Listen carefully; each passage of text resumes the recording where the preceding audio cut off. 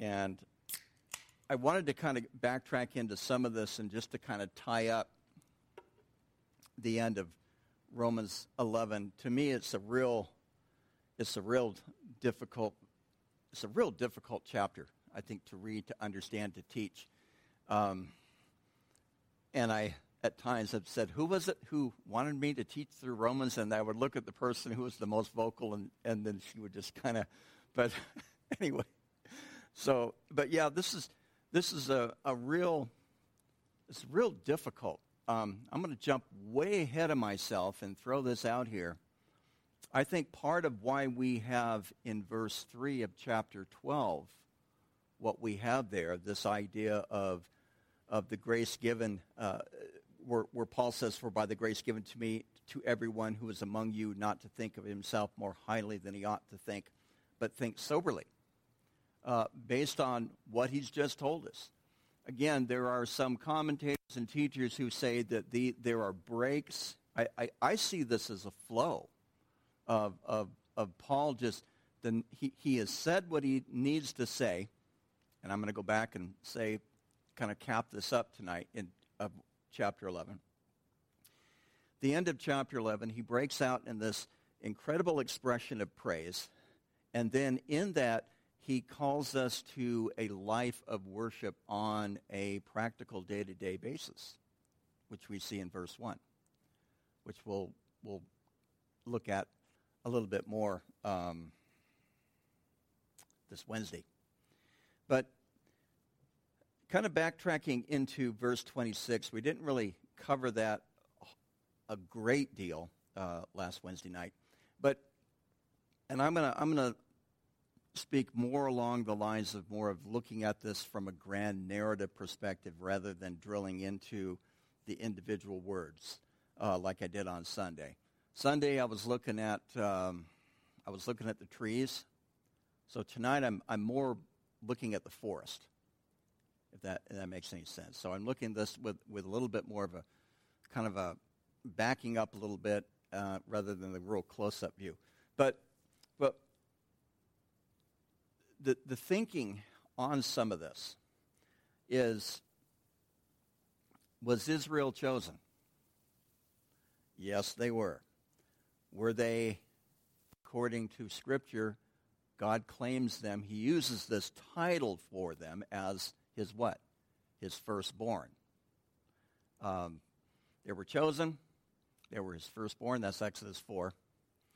And yet, the Messiah comes along, whom their prophets have prophesied about, whom their law had even prophesied about, and even their writings. There's actually 3 in the Hebrew Scriptures. I don't think I've ever talked about this much, but in the Hebrew Scriptures, there's 3 distinct types of literature in the Hebrew Scriptures, otherwise known as what? The Old Testament. There's the law, the prophets, and the writings. And so the law is the first 5 books. It's Torah.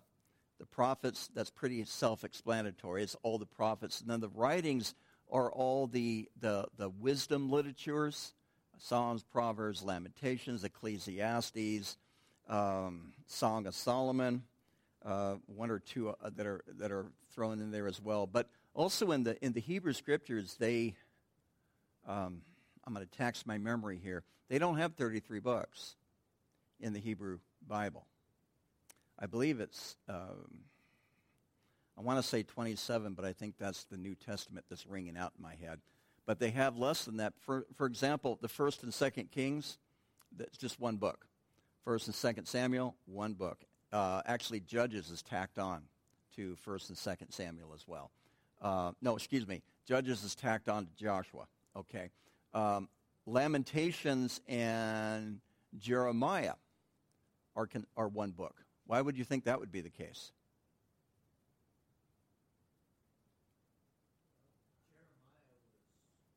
A bullfrog. Okay. How about something a lot more simpler than that? It was written by the same guy. Which is interesting, though, because one is considered prophetic writing, the other is considered a writing, wisdom literature. So those were some of the things that were, And the minor prophets were all under one book. Yes, all the little ones, they're not minor in their significance. They're minor in the size of their writings. You've heard the term major and minor prophets? The book was called the 12, incidentally, which I find fascinating because you have how many tribes? 13, actually, but 12. How many apostles? 12 plus, but actually 12, Yeah, so anyway, all of this was prophesying of the Messiah to come. God chose his people. God chose his people because they were to be what? The light to the Gentiles. There's a problem with that, though. They didn't like Gentiles. And as I have told you many times, I love it, as they believed that the Gentiles were what? Kindling, right? To get that fire started. Okay, the fires of hell, get them nice and hot. That was what. So it was. They had the blind. Jesus said they were the blind leading the blind. And so their Messiah comes. He even presents himself according to some who believe that an exact fulfillment of the day of prophecy out of the book of Daniel. There's different views on that. So I know some of you love that one, but it's not all hand in glove. Okay, but nonetheless, he presents himself to the nation, and the people accept him, but the leaders reject him. But I love what John said in John chapter 1. This just kind of popped in my head, so I'm going to read to you. He says, he came to his own, and his own believed him not, but as many as received him, I'm still trying to get there, as many as received him, to them he gave the power to be the children of God. John chapter 1, let me find it for you.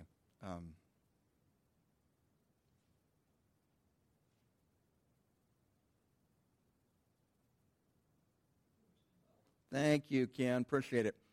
Yeah, I would have been half the night going, where is it? It's hiding. I found it, though. But, so, then the calling goes out to the individual. The focus or the emphasis then is shifted away from national Israel to individuals. Because essentially before the time of the Messiah, if someone wanted to convert to and follow the God of Abraham, Isaac, and Jacob, it required for them to be what? Circumcised and become a Jew, essentially. So, no longer the calling upon the nation, but now the calling on the individual, with the emphasis primarily toward the nations. Before, the emphasis was on the nation of Israel. Now the emphasis is on the nations, which my New King James translates Gentiles. And it's either way works. It's the word ethnos in the Greek. And so the calling is to the individual, but the emphasis, do you see the difference? It's slight, but it's significant. Because was there a calling to an individual before the Messiah? Yes, I do believe there was.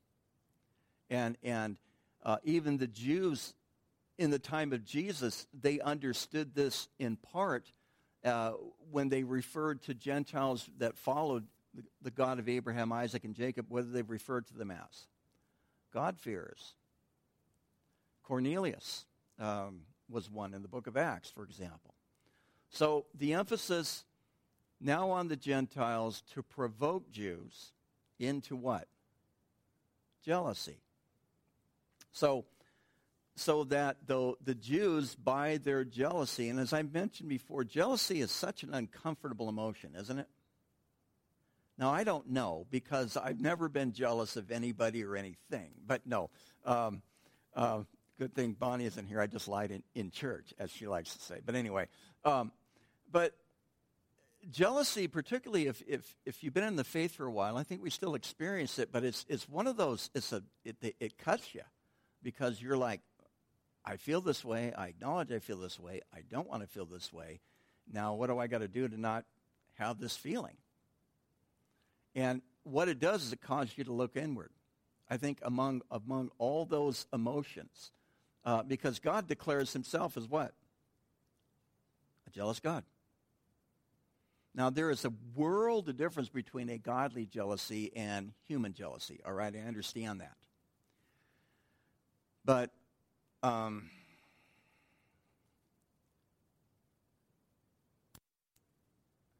I see it as an emotion that can lead to sin, not necessarily an emotion that is a sin. Does that make any sense? You know, it's like you feel jealous, but now what are you going to do about it? Well, was Cain jealous of Abel? Yeah, so what did he do about it? He sinned. And what did God say to him before he killed Cain? If you are about a sacrifice, if he says, what was the question that he asked? If you do not do good, will you not be accepted? And Cain was so infuriated, I think, with his jealousy that he let that get the best of him, and he didn't. That was his. Forgive the expression, but that was his moment where he could have gotten right with God. I think God was trying to bring him back right then and there, and he just said, I'm not doing this.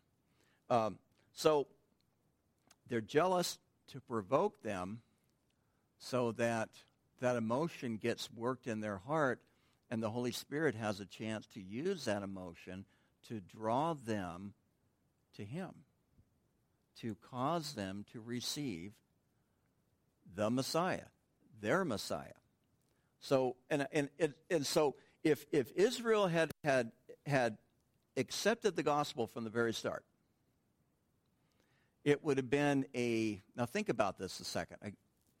It would have been pretty much a smooth and seamless transition from can you help me out on this one? If you think like a dispensationalist, you go from the age of law to the age of grace, right? Thank you. Brian, help me out. Okay, we're good. We're good. Thanks, Ken. And I don't really subscribe to those categories because I always believe we've always been under grace, always will be under grace. It's always been about grace. But nonetheless, we do relate to God differently. We did relate to God differently in that time as we do in this time. But if the Jews had wholesale, let's say, accepted the gospel back then, now there are some who believe, well, then Christ would have come and he would establish his kingdom. I don't believe that. But, if that's what you want to do, that's fine. Obviously, that was not in the plan of God anyway. So, but if they had received the gospel, I think it really would have been easy for them to have assumed what they already were. And that was they were in a position of entitlement because they were God's chosen people. Again, what were Gentiles good for? Keeping hell nice and hot.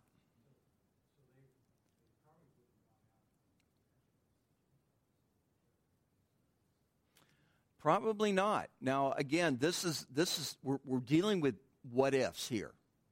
So your mileage may vary. The ice is a little thin, okay, and this is a theory of trying to understand why it was that God allowed the Jews to reject him, raised up the Gentiles, and to provoke the Jews, because eventually, what are we going to read here in verse 31 and 32? God has committed them all to disobedience so that he might have mercy on all.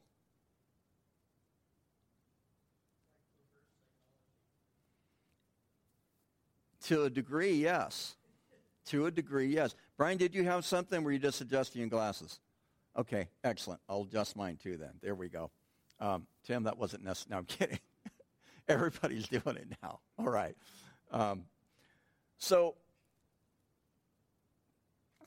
And what that would have been possibly, if you look at Romans 11, verse 6, where it says, if by grace, then it is no longer of works. Otherwise, grace is no longer grace. But if it is of works, it is no longer grace. Otherwise, works is no longer work. It's a mind twister.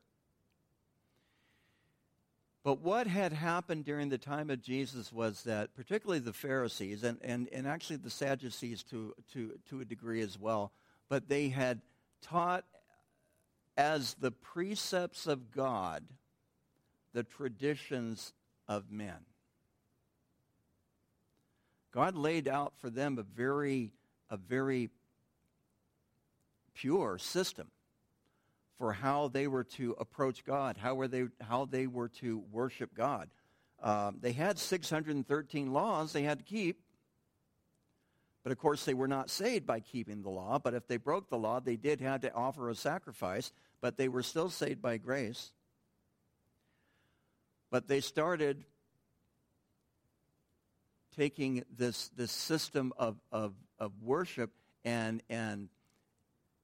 it became a system of works. It became the traditions of men. And that's where in some of the early writings of the rabbis, where they would interpret the law in so many ways, and they'd have all these loopholes. One of them was the Sabbath day journey. Now, on the Sabbath, what was the problem with going somewhere on the Sabbath? You weren't resting. You were breaking the commandment. But so then they came up with this idea of a Sabbath day journey. Remember when Jesus was asking someone to come and follow me, and they had this idea of Corban. And this one guy refused to follow Jesus because he hadn't buried his mother and father, and he had that which was set aside supposedly for his parents, but in fact it wasn't for his, might not have been for his parents. But they had all these little rules that really negated the grace of God. Why? Because if you kept all the rules, and you'd have to be pretty busy. I imagine you must have had a long day. With me, I would have ran out of sheep and goats and turtle doves and you name it, bulls, and a long time ago. But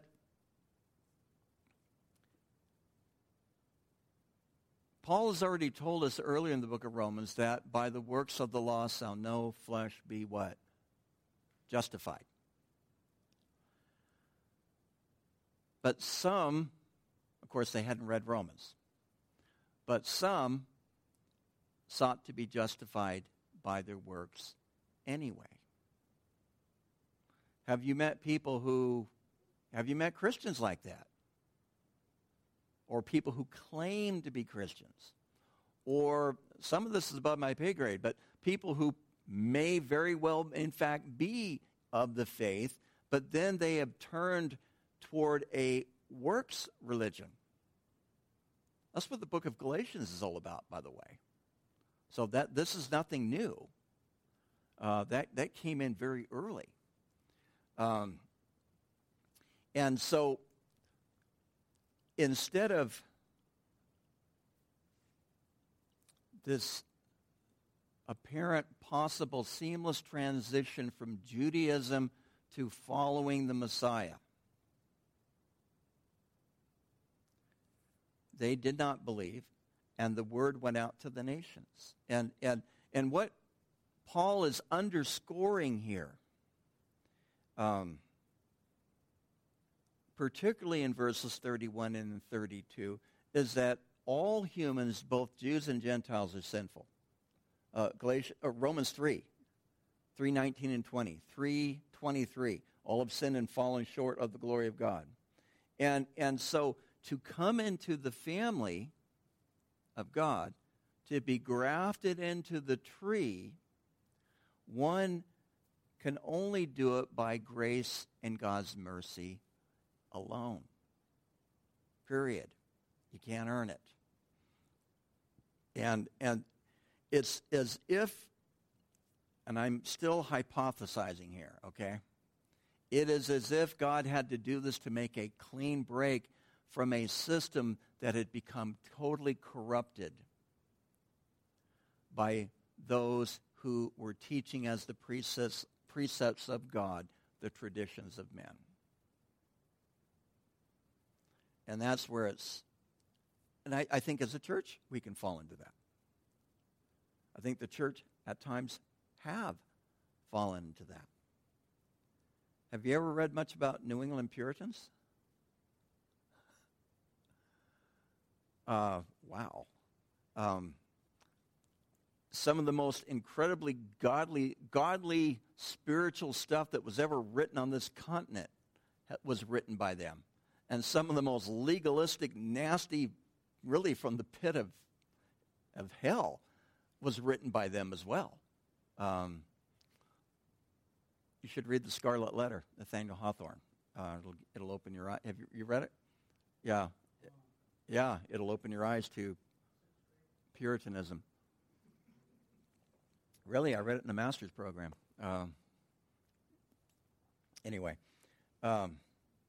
so Paul then brings together three different passages. I'm going back to 26-27. Essentially, he's referring to them. He's grabbing bits and pieces from these three passages. Those passages are Isaiah 59, verse 20.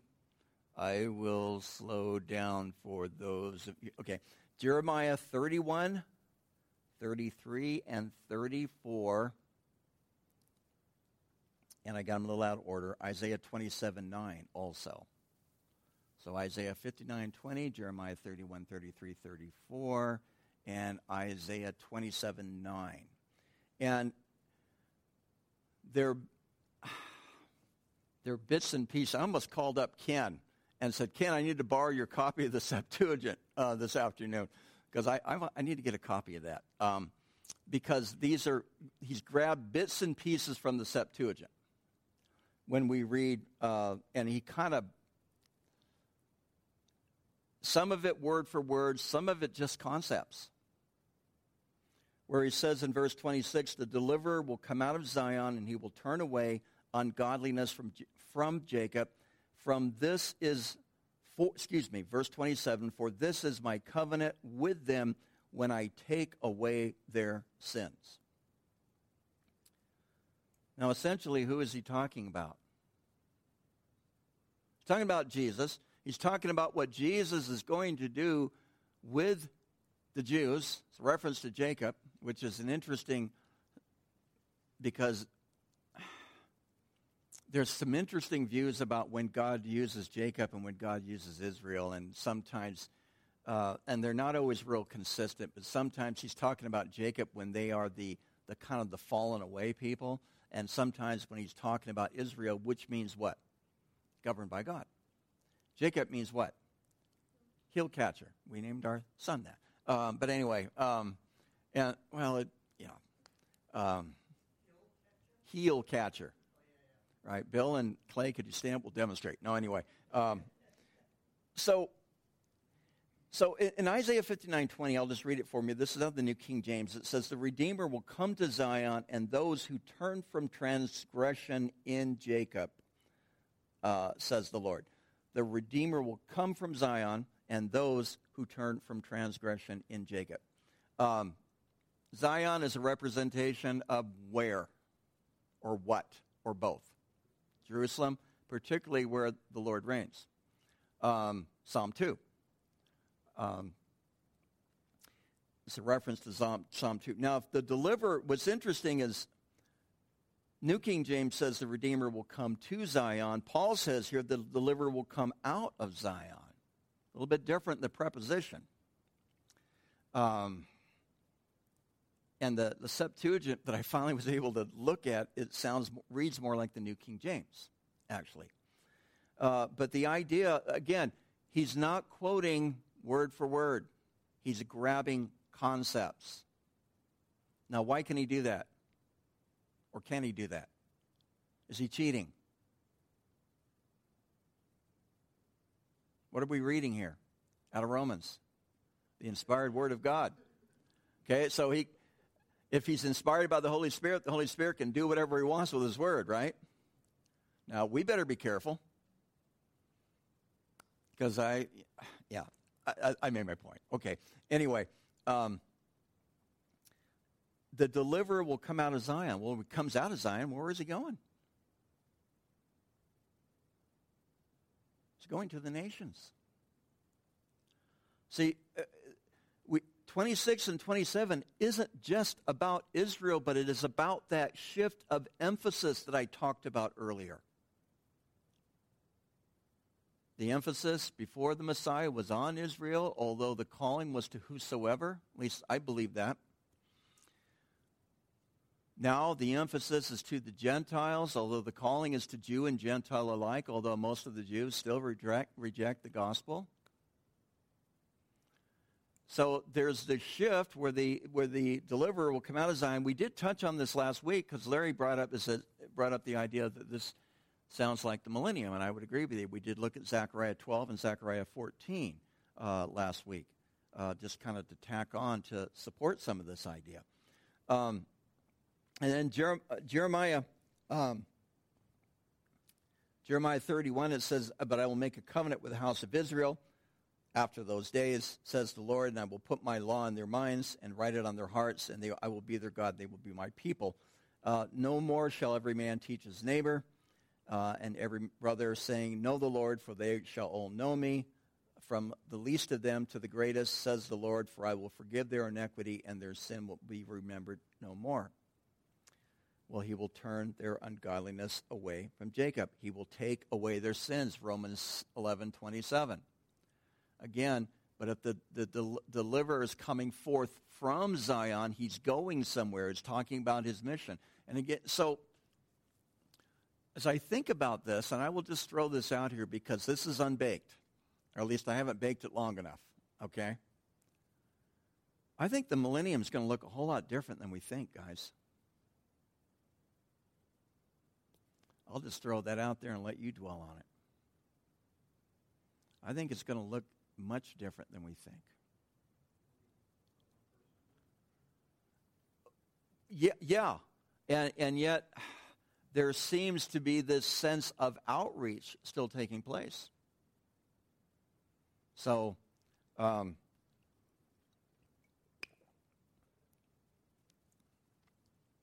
it's, I believe Jesus will rule and reign from Zion.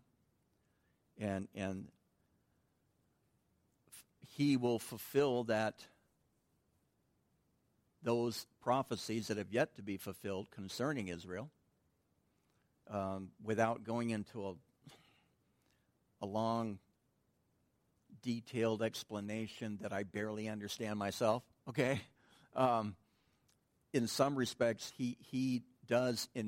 We see this in Scripture. The Messiah represents Israel. He personifies Israel. He identifies with Israel in that way as well. Out of Egypt, I have what?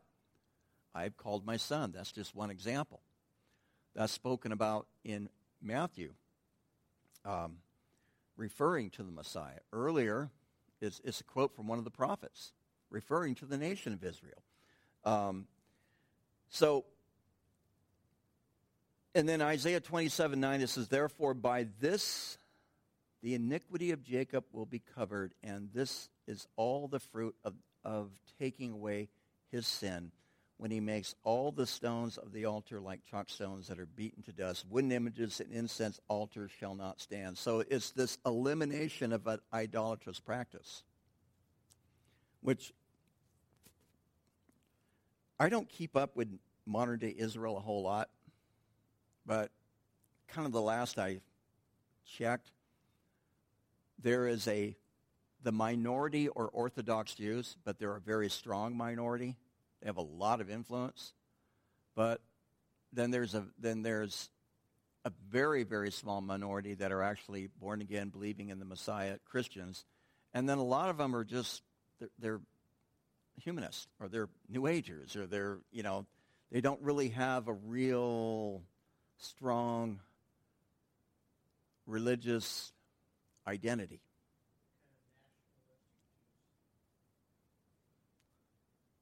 Yeah, to some degree, probably. I mean, for what I've heard of Israel, it's a nice place to live. And so, compared to Poland, or especially, let's backtrack 70 years. Yeah. If I had a chance of getting out of Europe and going to the Holy Land, I'd have done it, for sure, So, yeah, I think there's that nationalism as well, because this idea of them coming into their land. And then this incredible effort, and I think God has had his hand on them, but this incredible effort to defend it and to keep it. But I think what this is talking about is, while the deliverer will come from Zion, this path to salvation, this taking away of the sin, is focusing more just, and again, you have to include the fullness of what God has declared in the Old Testament, with Israel supposedly being a light, or was called to be the light to the nations. They were never meant to be exclusive. And that was the problem. They became very exclusive very quickly. And yes, they had to go into the Promised Land, and yes, they had to basically eliminate people groups and all of that at the command of God, but they were called to be the light to the world. And so all of Israel, which, as I brought up before, all does not mean each individual, or at least in the Bible, it doesn't mean every single individual. There are some people who believe all means absolutely every single one of them. But concerning the gospel, they are enemies for your sake, and concerning election, they are beloved for the sake of the fathers. Who are whom? Who are the fathers? Yeah, Abraham, Isaac, and Jacob. So what's significant about the fathers? We just read it in verse 27. They had covenant. And the covenant that God made with Abraham, repeated with Isaac and then with Jacob, was an irrevocable covenant, according to what we read when God, Genesis 17, when Abraham split the animals in two. God caused a deep sleep to come upon Abraham, and then he came in the form of a smoking furnace, and he walked between the animals, and he declared the covenant. Essentially, that walking between the animals was the equivalent to signing his name, if you will, on the contract. And that was a common way that two parties would come into agreement. But for two parties to come into agreement, what would have had to have taken place? They both would have walked through together. But God causes a deep sleep to come upon Abraham. He walks between the animals together, signifying that he and he alone will be the one who is responsible to keep the covenant. So he makes it with Abraham, repeats it, and continues it with Isaac. And again, so you have God choosing this man who will be the father of great nation, father of many nations, that in him all the nations would be, there we go, blessed. Why? Because from him will come the Messiah who will bless the nations. And so the gifts and the callings of God are irrevocable, which is often quoted. I've heard that quoted. I've heard this.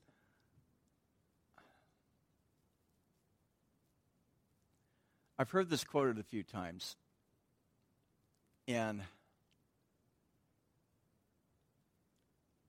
usually when I'm in an argument, I think there are times when a pastor, if he does certain things, he probably ought to do something else. That's my opinion.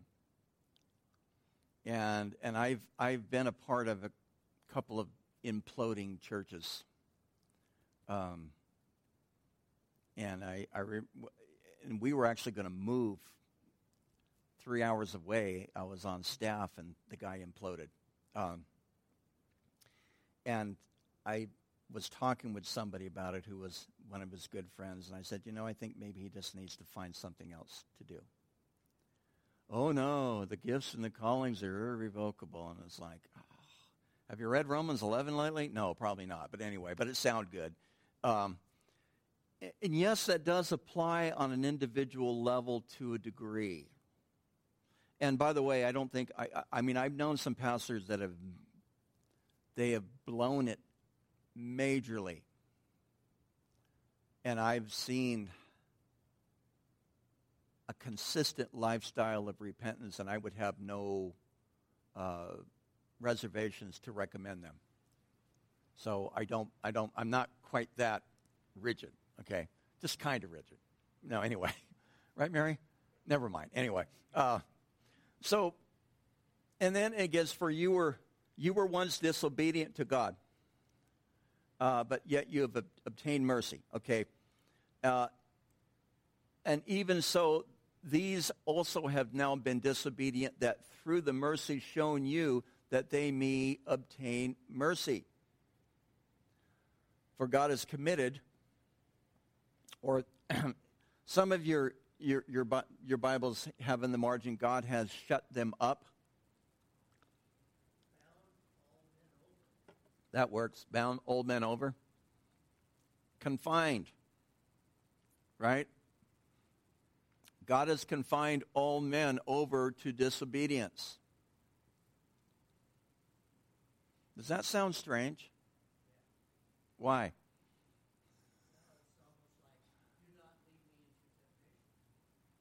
Is that what it says, though? I know it feels that way, but is that what it says?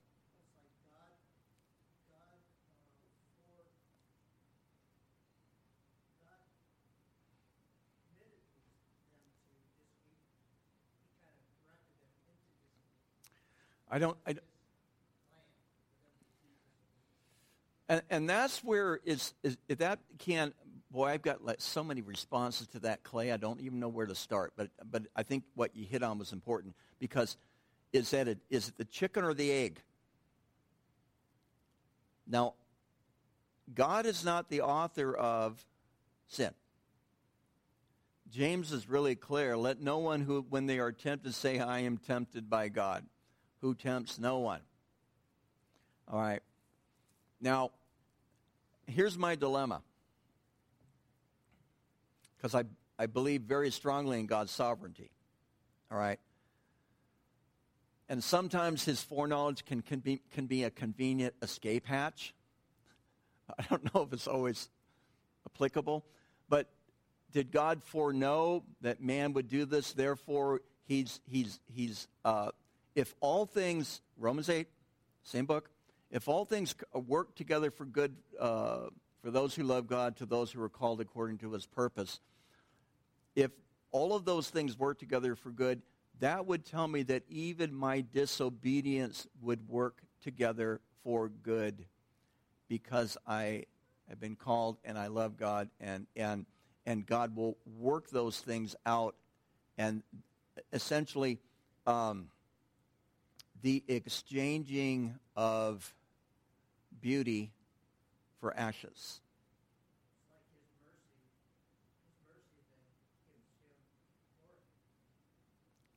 Gives him what? Glory. It does. It does, because wrapped up this, I'm not getting too Arminian on you, but wrapped up in this is free will. Now,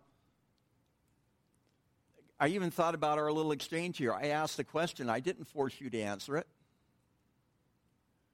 And then once you started to answer it, I started drawing some more things out, right? We started amplifying and kind of expanding upon what we believe this passage is saying. But I didn't put any thoughts in your head, did I? I hope not.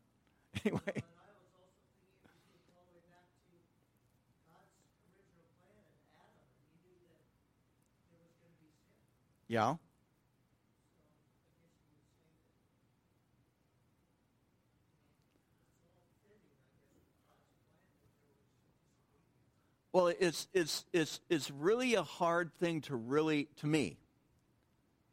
It's really hard for me to really grab a hold of this because God creates the universe. And what did he say in Genesis? What did he keep saying about the creation, in the creation account? That God saw and it was. Now, we forget that. The problem is that humans came in and they sinned. Yeah, he knew it was going to happen.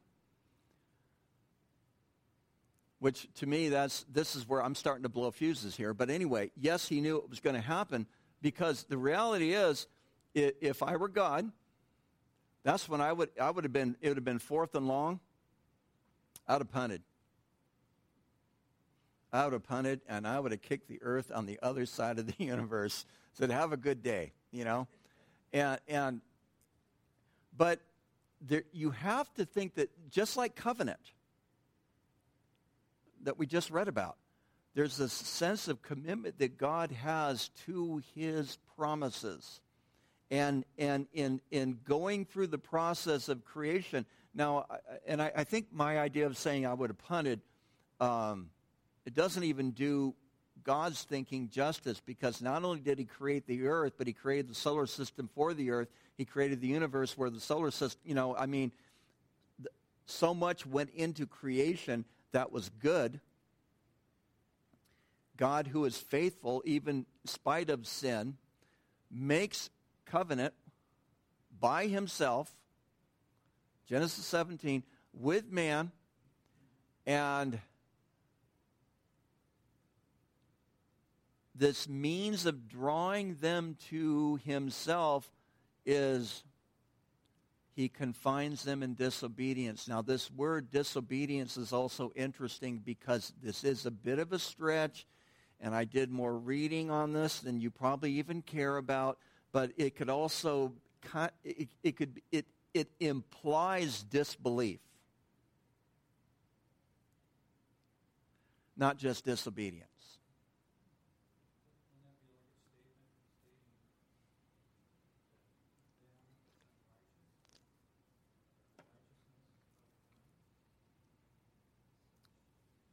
I think in that regard, yes.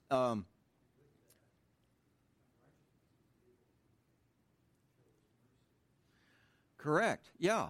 Because of our unrighteousness, he is able to show his mercy. And the thing is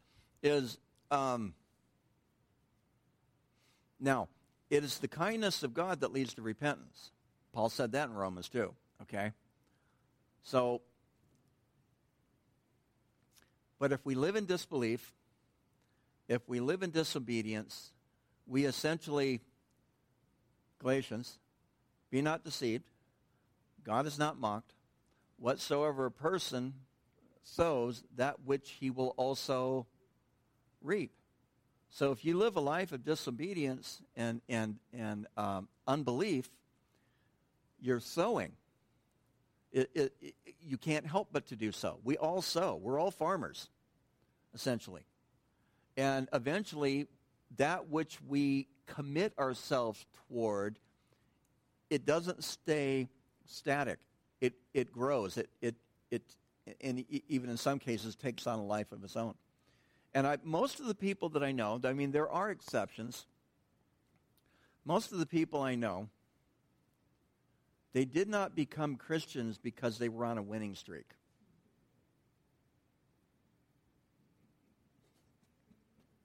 We laugh. Now there are exceptions of people who grew up in a nice, godly Christian home and they learned to love Jesus at a very early age, and They accepted Christ at an early age. I became a Christian at an early age, although I grew up in not really a godly home. But anyway, I remember Mary talking about how she just really wanted the love of God. The kindness of God was really an attraction to her because she didn't have anything else. You know, her life was horrible growing up. And so there is, and that's what I tell people from time to time when they're dealing with someone who they really want, especially teenagers. So, especially teenagers. Sometimes sometimes the best thing we can do is hand them a shovel and let them keep digging in.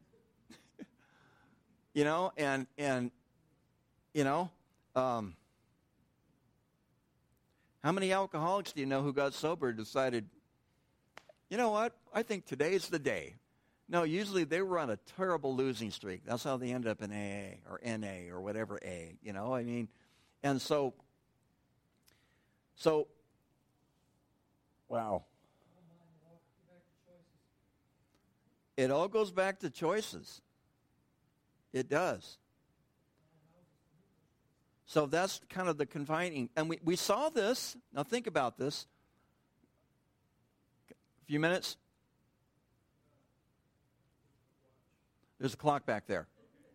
Okay, because we're out of time. But we saw this in Romans, chapter 9. And the language and the exchange that we really went back to the book of Exodus concerning whom? Pharaoh, who hardened his heart. Remember the change in the structure of the grammar in the Hebrew? Pharaoh hardened his heart, so God essentially says, and this is probably a poor paraphrase, but it's the best I got for you, if this is what you want, then this is what you get. He was confined in disobedience. Did he ever have room to repent? I think he did. He didn't want to.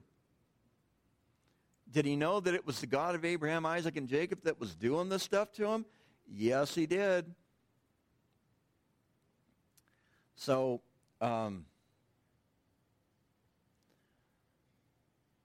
committed them to disobedience that he might have mercy on all. And then this incredible expression of worship, I'm not going to repeat it. We looked at it the Sunday before last.